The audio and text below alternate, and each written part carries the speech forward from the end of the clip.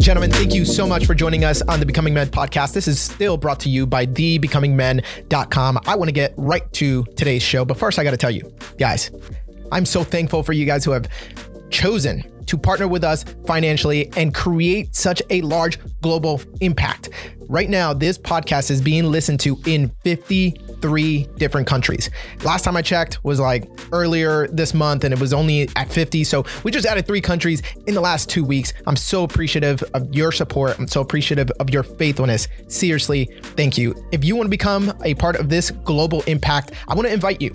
Seriously, it's an invitation to sow seed into fertile soil and become a financial partner with Made to Reign Ministries. Made to Reign Ministries, if you didn't know, is the organization that Becoming Men is a part of. Now, you can do that by heading over to thebecomingmen.com/partner. Again, that's thebecomingmen.com/partner. I really appreciate all of your support and help. Thank you. I'm going to have you jump right into the middle of my conversation with Dan Hewn. Now, if you don't know Dan, he's the author of The Bible in 52 Weeks for Men. And I wonder if you can guess what that one's about. It is a year-long Bible study companion for men that you can actually work through in a small group or even by yourself. Right now, I'm working through Dan's book on my own, but if you guys are interested in starting a virtual Zoom Bible study and working through this book with me once a week, I would invite you guys to just hit me up. Send me an email, ray@thebecomingmen.com. Again, that's ray@thebecomingmen.com. And just let me know, hey man, I'm interested. I'm just throwing this out there. If you're interested, let's do it. Let's find a time and we can just dive in through the word and go through the Bible in 1 year together. What do you guys think? How does that sound? You can't respond back, but I know a lot of you guys will become a part of that. Now, Dan, aside from being an author, he's also privileged to have led a team to start the Village Church in Baltimore, Maryland, with dreams of making God famous through a diverse and multicultural expression of the kingdom of God. And you're going to hear a lot of that here in this conversation. Today, Dan serves as an elder and a lead pastor at Village Church. He also works with the Send Network as the city missionary for Baltimore, serving urban churches, pastors, church planners. He regularly writes for Lifeway pastors and speaks on issues including leadership, urban ministry, justice, and church planning. Guys, I can't wait for you guys to listen to my conversation with Dan Hewn. The decisions you make in earlier points in your life, it does affect your future, even if you don't see it that day. And as much as you're able to make decisions, not just for the moment, not even for that year, but thinking of your long-term journey, including your legacy, including those beyond just your own life. And coming up on 50 now, I'm feeling, wow, there's some stuff I wish I would have done differently at, say, 20. You are hitting a nerve right now because I feel like God is speaking to me and to a lot of men about legacy. There's something about everything that's going on in the world right now that leaves you wondering, like, is anything that I'm doing right now going to matter in the next 365 days? And for a lot of us, if we look back at 2020, the answer was no. As 2021 rolled around, you're like, man, I was pouring my life into something that really didn't matter a year later. But here you are telling me, maybe 30 years later, you're like, that didn't even matter. So, I mean, what are some of those things that you think you would have done differently? We can get real spiritual and talk about that. I'll be on a real practical level, just even physical health, because I've been in really bad shape my whole life and really abusive to my own body, and not just in the typically things we think of substances. That was a part of it, but just eating, exercise, and we had talked about it before. My daughter got ill last year, and I would say God's in his providence, right around that same time, I got some news about my own physical health that I was just not on a good trajectory. I remember my wife saying, hey, I cannot afford you to get sick at the same time right now as our daughter. Something needs to change. And it was a wake up moment for me. So the past year and a few months have been really a total overhaul in how I view my physical health. But part of that, and I try not to live in regret, is realizing, man, some of this stuff would have been a lot easier back when I was 20 or even 30. So I think examples like that, realizing everything that you do, it does count in some way. I spoke to a colonel a couple months ago, and he said, everybody says that I would do anything to trade shoes with you, to go back in time and be in your shoes. And he said, that's actually not the truth. What you really mean is I would do anything to go back in time to where you are now with the wisdom I have now. So it's not just going back in time. And I wonder, we have these experiences and we think, man, if I just would have, but like, be honest here. Would you even have listened to yourself? And I think you're hitting on something there. Some of our growth comes from School of Hard Knocks, having to learn. I'm a hard-headed, stubborn, hopefully a little more sanctified now, but I probably wouldn't have listened. Right. But I think it's trying to even learn from those things. One thing, we can't change the past. So that's where I was saying, I try not to live in that regret and sit there too long. But how is it going to dictate what I do have ownership is what I can do today and moving forward and learn those things. So I might not be 20 anymore, but I'm what I am. So what can I do now to make a difference and not say, well, what does it even matter? There's always another day to start. You don't just become the man. Like, you are continuously becoming the man that God needs you to be, that God created you to be. And God created you to be something different in your 20s than what he created you to be in your 30s, because the responsibility that's coming in your 40s, it's just. That is so good. And I've got actually a life coach who walked me through something a few years ago, because I felt a little bit of that regret getting older. I'm like, man, I wish I knew some of this when I was a younger guy. When I had more physical strength, because the reality is he talked about limits as men, that one of God's kindness to us, it doesn't feel kind. It feels almost severe, but it is a mercy that as we get older, we experience certain limits just on even our physical energy. Right. But you imagine if hopefully we're growing in wisdom, we know more and more, but you combine that with like unlimited physical, able to do whatever, some of us could be real monsters. Yeah. But it's God's mercy upon us. As we grow in wisdom and in intelligence and knowledge, we also experience some natural physical limitation or just loss. But it's God's way of drawing us closer to him and saying, you need me. You really need me. Yeah, you look smarter than you were a couple decades ago, but man, you see how tired you are now? You need me. I needed you to slow down just about that much. Yep. That's good. Wow, that is so good. Just hearing some of your story, I can see where some of this is coming from. By the way, you're like the third person this week that I've interviewed that's talked about having a life coach, having somebody that came alongside you. So important. But maybe it didn't sound like that's what you had early on in life. Could you talk about that time a little bit? Yeah, I would say for me, I'm the son of immigrants from Korea. And, my mommy and daddy, Oma and Appa, were tremendous. They loved the Lord and they raised me well. But one thing and just some of this comes from therapy, which is really, again, I'm a big proponent of that, helping to dig out stuff that would be difficult on my own, is realizing how a lot of those early days did form me. So my Appa, my daddy, tremendous man, my hero, but there was a language barrier. So there were just certain things in our family I just learned I can't talk about these things. So as a young man, you can imagine all that you're trying to process who you are. I was born in the US, but I always felt like a perpetual outsider culturally.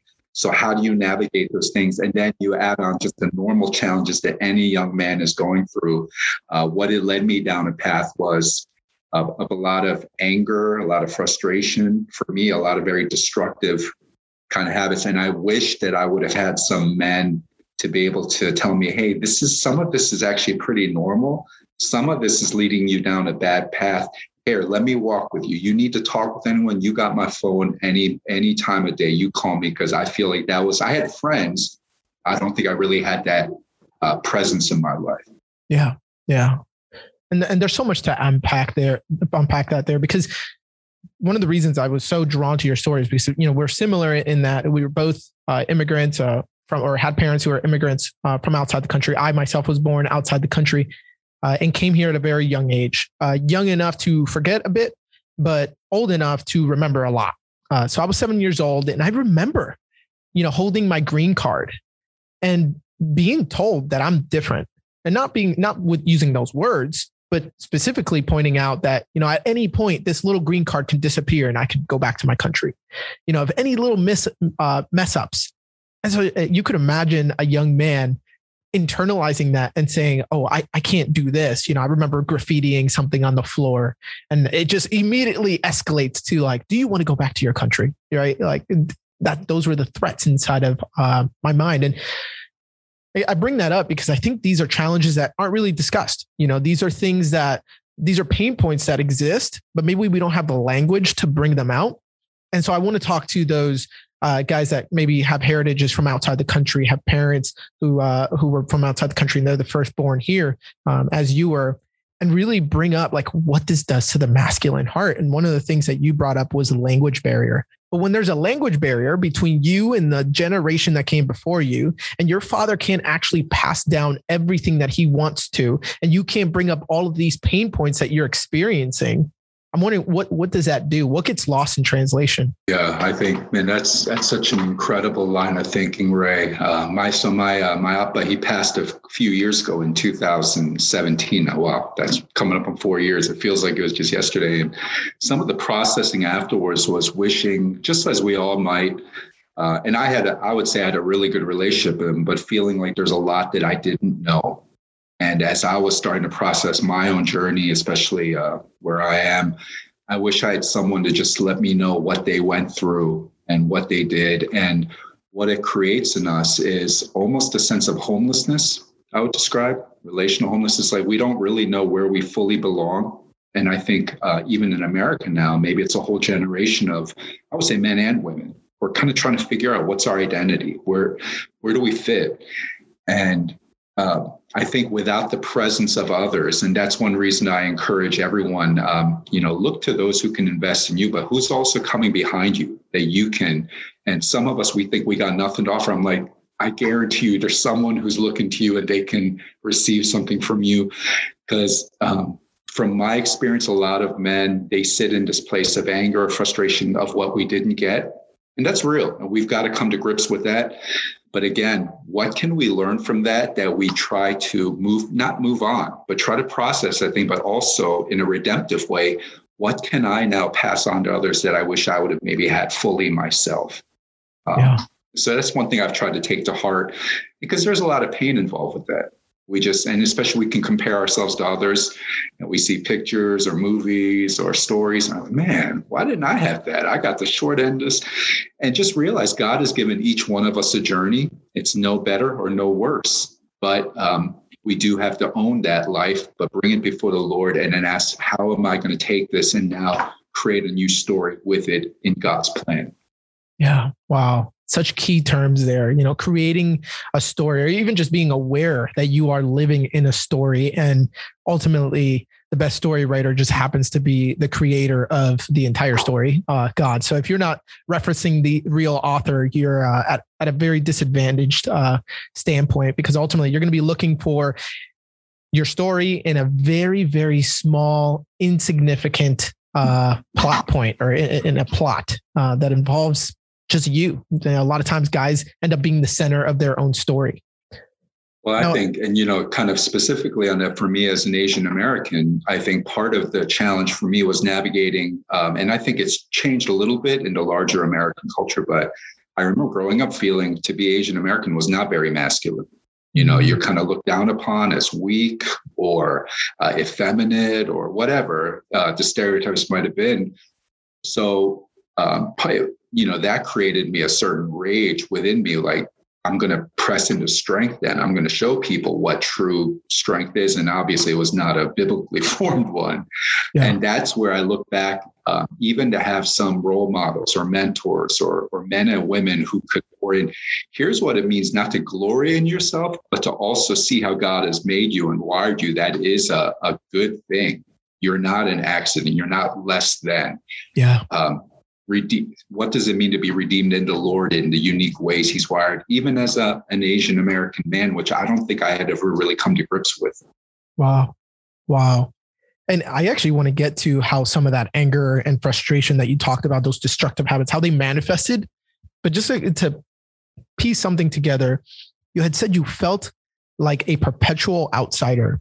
And with that, I'm tying in those pieces of comparison that you had made, because I remember looking at the picket fence, White House, or the white picket fence, nice house, family with 2 cars in the garage and a dog. And I'm like living in an apartment with 3 siblings, my parents, and like, we don't do anything together. We are not your typical family. So there was a comparison, which made me feel like a perpetual outsider. And then there was exactly what you said, just not feeling very masculine.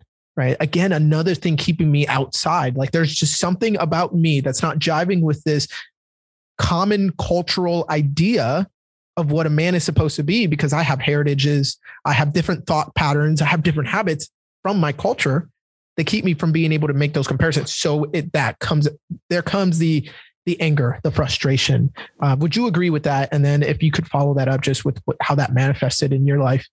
Absolutely. And, I think about your story, right? Coming from the Dominican, it's like, obviously there's strong images of what it means to be a man in the culture there. That's undeniable. But when you place that within the larger American culture and you don't see, for whatever people want to say about, just its tokenism or whatnot, there is a reality of who you see with voices of authority or leadership. Yeah. If you commonly see people who are talking about what it means to be a man or what it means to be a responsible person, but you don't see anyone that looks like you start to just embody a sense, well, who I am must not be very fill in the blank. I've got to be like that. That's one of the things. And sometimes I get in trouble for talking about it, but I think even in the larger Christian world, I'm a big proponent, not for tokenism's sake, but to celebrate the larger design of God's work. I got to be honest, when I saw that you were leading a podcast like this and to see a man and a very decorated man of color engaging in this work, I get excited about that because we need more of those things. We need more impressions, especially for younger people to see, hey, wow, look at that guy. That's about as man as you get. And he loves Jesus and he's leading other men. Man, I have not seen that before. It makes a difference. So I love what you're doing. Thank you. Thank you very much. I really appreciate that.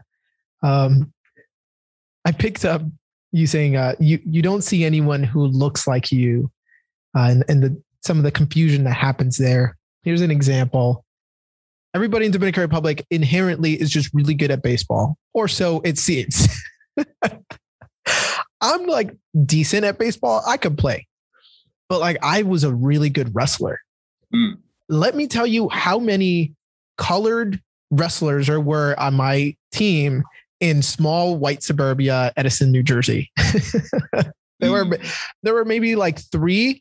One of them left, so there was 2, and we had a team of over 40.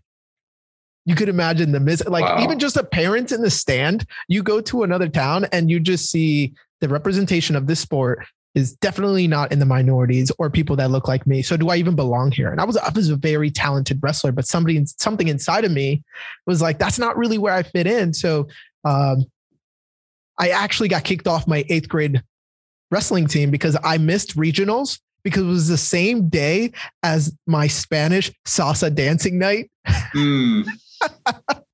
I never pieced this together, but I decided to go to this Spanish like heritage and salsa dancing night that our school was putting on because for some reason that just jived with me in a place where I needed it to. Whereas like wrestling, I had a lot of success. I was really good. I was expected to be there, but I was like, something is just drawing me towards this. You get what I'm saying? Well, and man, you are hitting such amazingly deep topics there because that's where, and part of my ministry and my values are being cross-cultural. And, even in our church and the vision we have is to be a reconciling church. So I love not feeling like you can only reach certain kind of people. But the reality is you're highlighting the importance of having some people that can identify with particularities of who you are. Yes. Because the reality in majority culture, someone's going to look at you and saying, I really need to go to this event that's going to help me to fully flesh out some of my heritage. I love wrestling, but this is also who I am. If you're not in that world, you're going to be like, what's wrong with you, right? And to have some people say, I get you, Ray, I see you. I've been there. I hear you. I know the pain that not everyone else in our culture can recognize right now because I know what you're going through. Yeah. And to walk with you in that. And I think it's just such an important piece, even in our church. I love everyone in our church, but having a fairly diverse population, even ethnically, one of the things I love is a growing population of young Asian American men in our church, because for some of them, they've never seen an Asian man who's leading a group that doesn't look like all Asians. Yes. And again, I don't think you can fully understand that unless you're in that pocket, but they like to see other people who are not Asian submitting to the leadership of someone who's Korean American. It's like for them, for some of them, it's the first time they've ever seen that.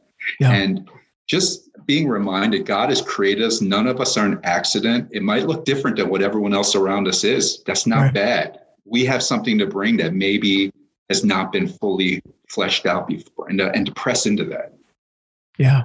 I used to think that it was a noble thing to say, I only see one color. In boot camp, I was told there's only one color in the Marine Corps. That's green. You're either light green, dark green, or green. That's all you see. And I was like, yeah, that makes sense. And I kind of used that little slogan for a little bit. And then I realized, no, that's actually not, God did not create green, light green, and dark green, right? Like he created each and every single one of us the ways that he did with our inherent, isms inside of us. Like this is a manifestation of his goodness from a different lens. In Ephesians, it says like God has a multi-dimensional wisdom. So if you like look at a diamond and you turn it 1 degree to the left, like you're going to see a completely different image than you did a second ago. You know what I'm saying?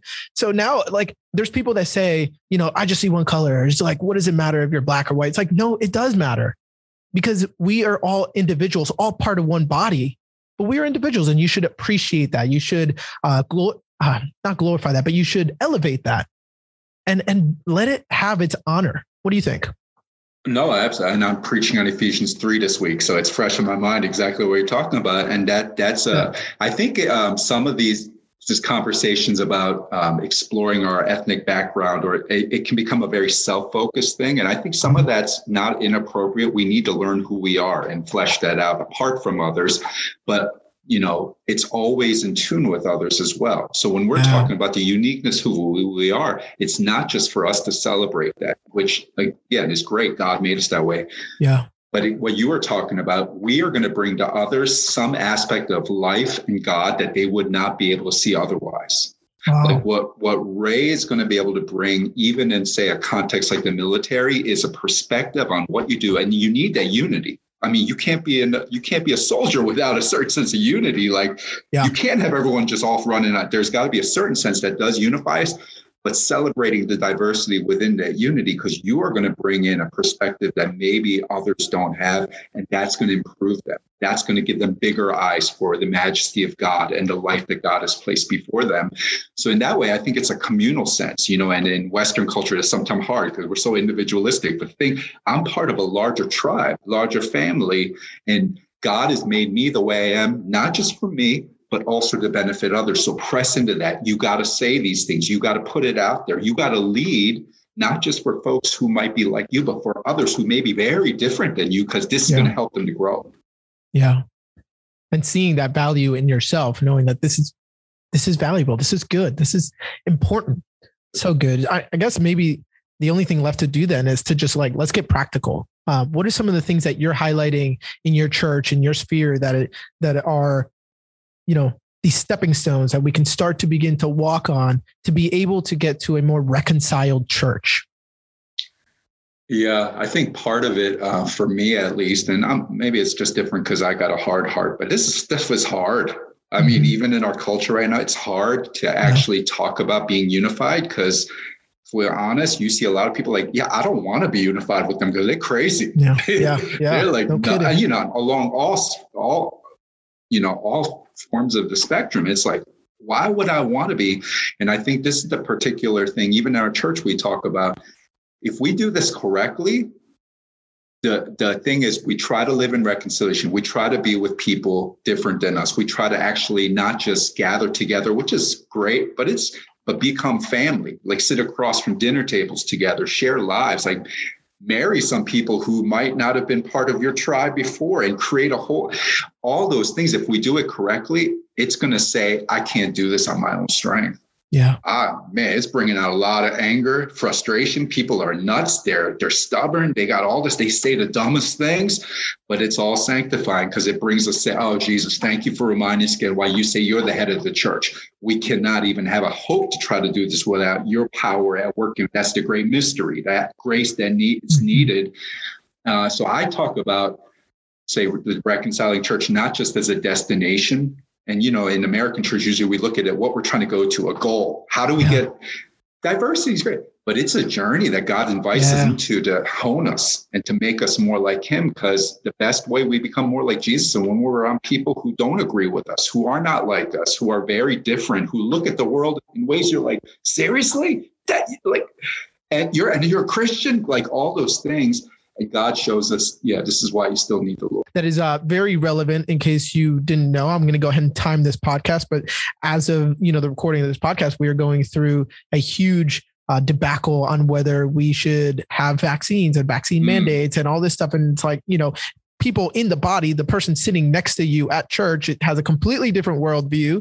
And for some reason, like we are unified under one building. We should be, and not just a physical building, but just under one body. Absolutely. And I think you're hitting on something pretty significant there. Is it doesn't mean we shy away from real conversations, because I think people sometimes have a view of unity as if you're doing it right, you shouldn't have any more debate. Actually, because I have very strong opinions on things like vaccines, and some of that's with our family situation. Part of it's my wife's an epidemiologist, so I've got real strong opinions. Yeah. But at the same time, I'm like, how can I engage in discourse with people that still honors them, still respects them, still in love, can tell them, I think you're absolutely wrong, and here's why, to say we're still family.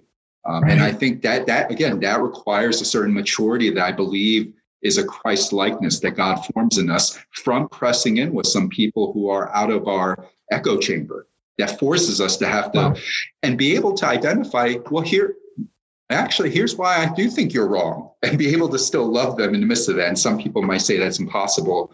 I don't know. I think it's worth the effort. And again, the process that God uses that through to mold us more into his image, to die to ourselves. And that's just, if you would say my philosophy for men, and maybe this is why I won't get invited to men, I'm like, yeah, we all die.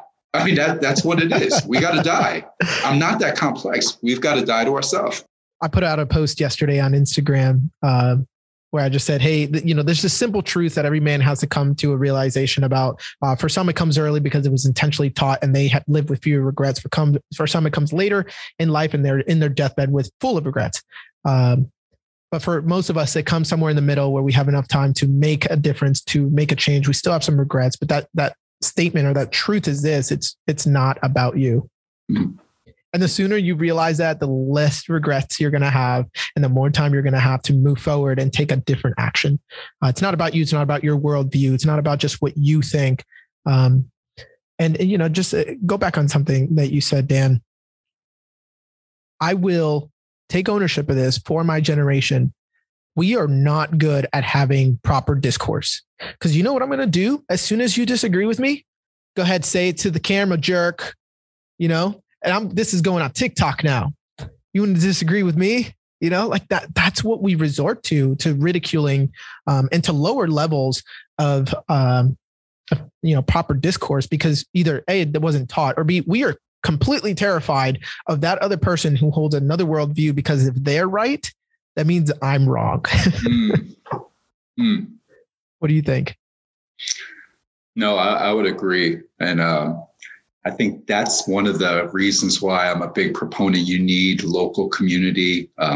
Obviously, my perspective in a local church, a local congregation, because, I tend to be on places like social media, and, part of that's my ministry. So I think there's a value in that. And I think there's even genuine relationship in that. But a lot of the conversations that need to happen, that God will use to grow us, as much as it's on a big picture, that it also needs done with real people, with real consequences of what those words produce. You've got to be able to have people, let's get into some of this hard stuff, but we actually got to still see each other and live with one another. And how do we do that? Again, it's an invitation to the presence of the Spirit to do something that in our flesh we don't want to do. Why would I want that? That's miserable. But it's a reminder that in the local church, one of the reasons we go to church is not just to do all these things for our benefit, which is good, really good, but it's to be reminded, particularly in a multicultural church like ours, there's going to be some stuff here that just does not jive with what you like. In a world of kind of attractional, consumeristic church, the multicultural church is almost like the opposite of that. Join a place where you're not going to get that song sung the way that you've always been used to, and people talk the way, but you're there because you believe in the larger mission. And you also believe that process of walking with others in that way, it's God's way of protecting you from yourself. Like we're all born with a desire to glorify ourselves. If we go to the essence of sin, it's to elevate ourselves, make ourselves king.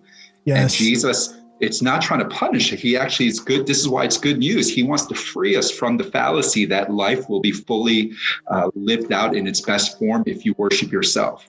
And that's the message our world tells us. But Jesus, he's a good king. He wants to free us, say, you're actually going to experience the most wholeness, the most joy, the most fulfillment when you learn that life comes through death. So this is not even a masochistic punish yourself. That's not what this is about. It's like deny yourself, give up yourself, sacrifice, learn that it's not about you, but for the sake of really achieving life the way it was meant to be, which is honoring God and pouring into other people. And in that, you will experience this abundant life.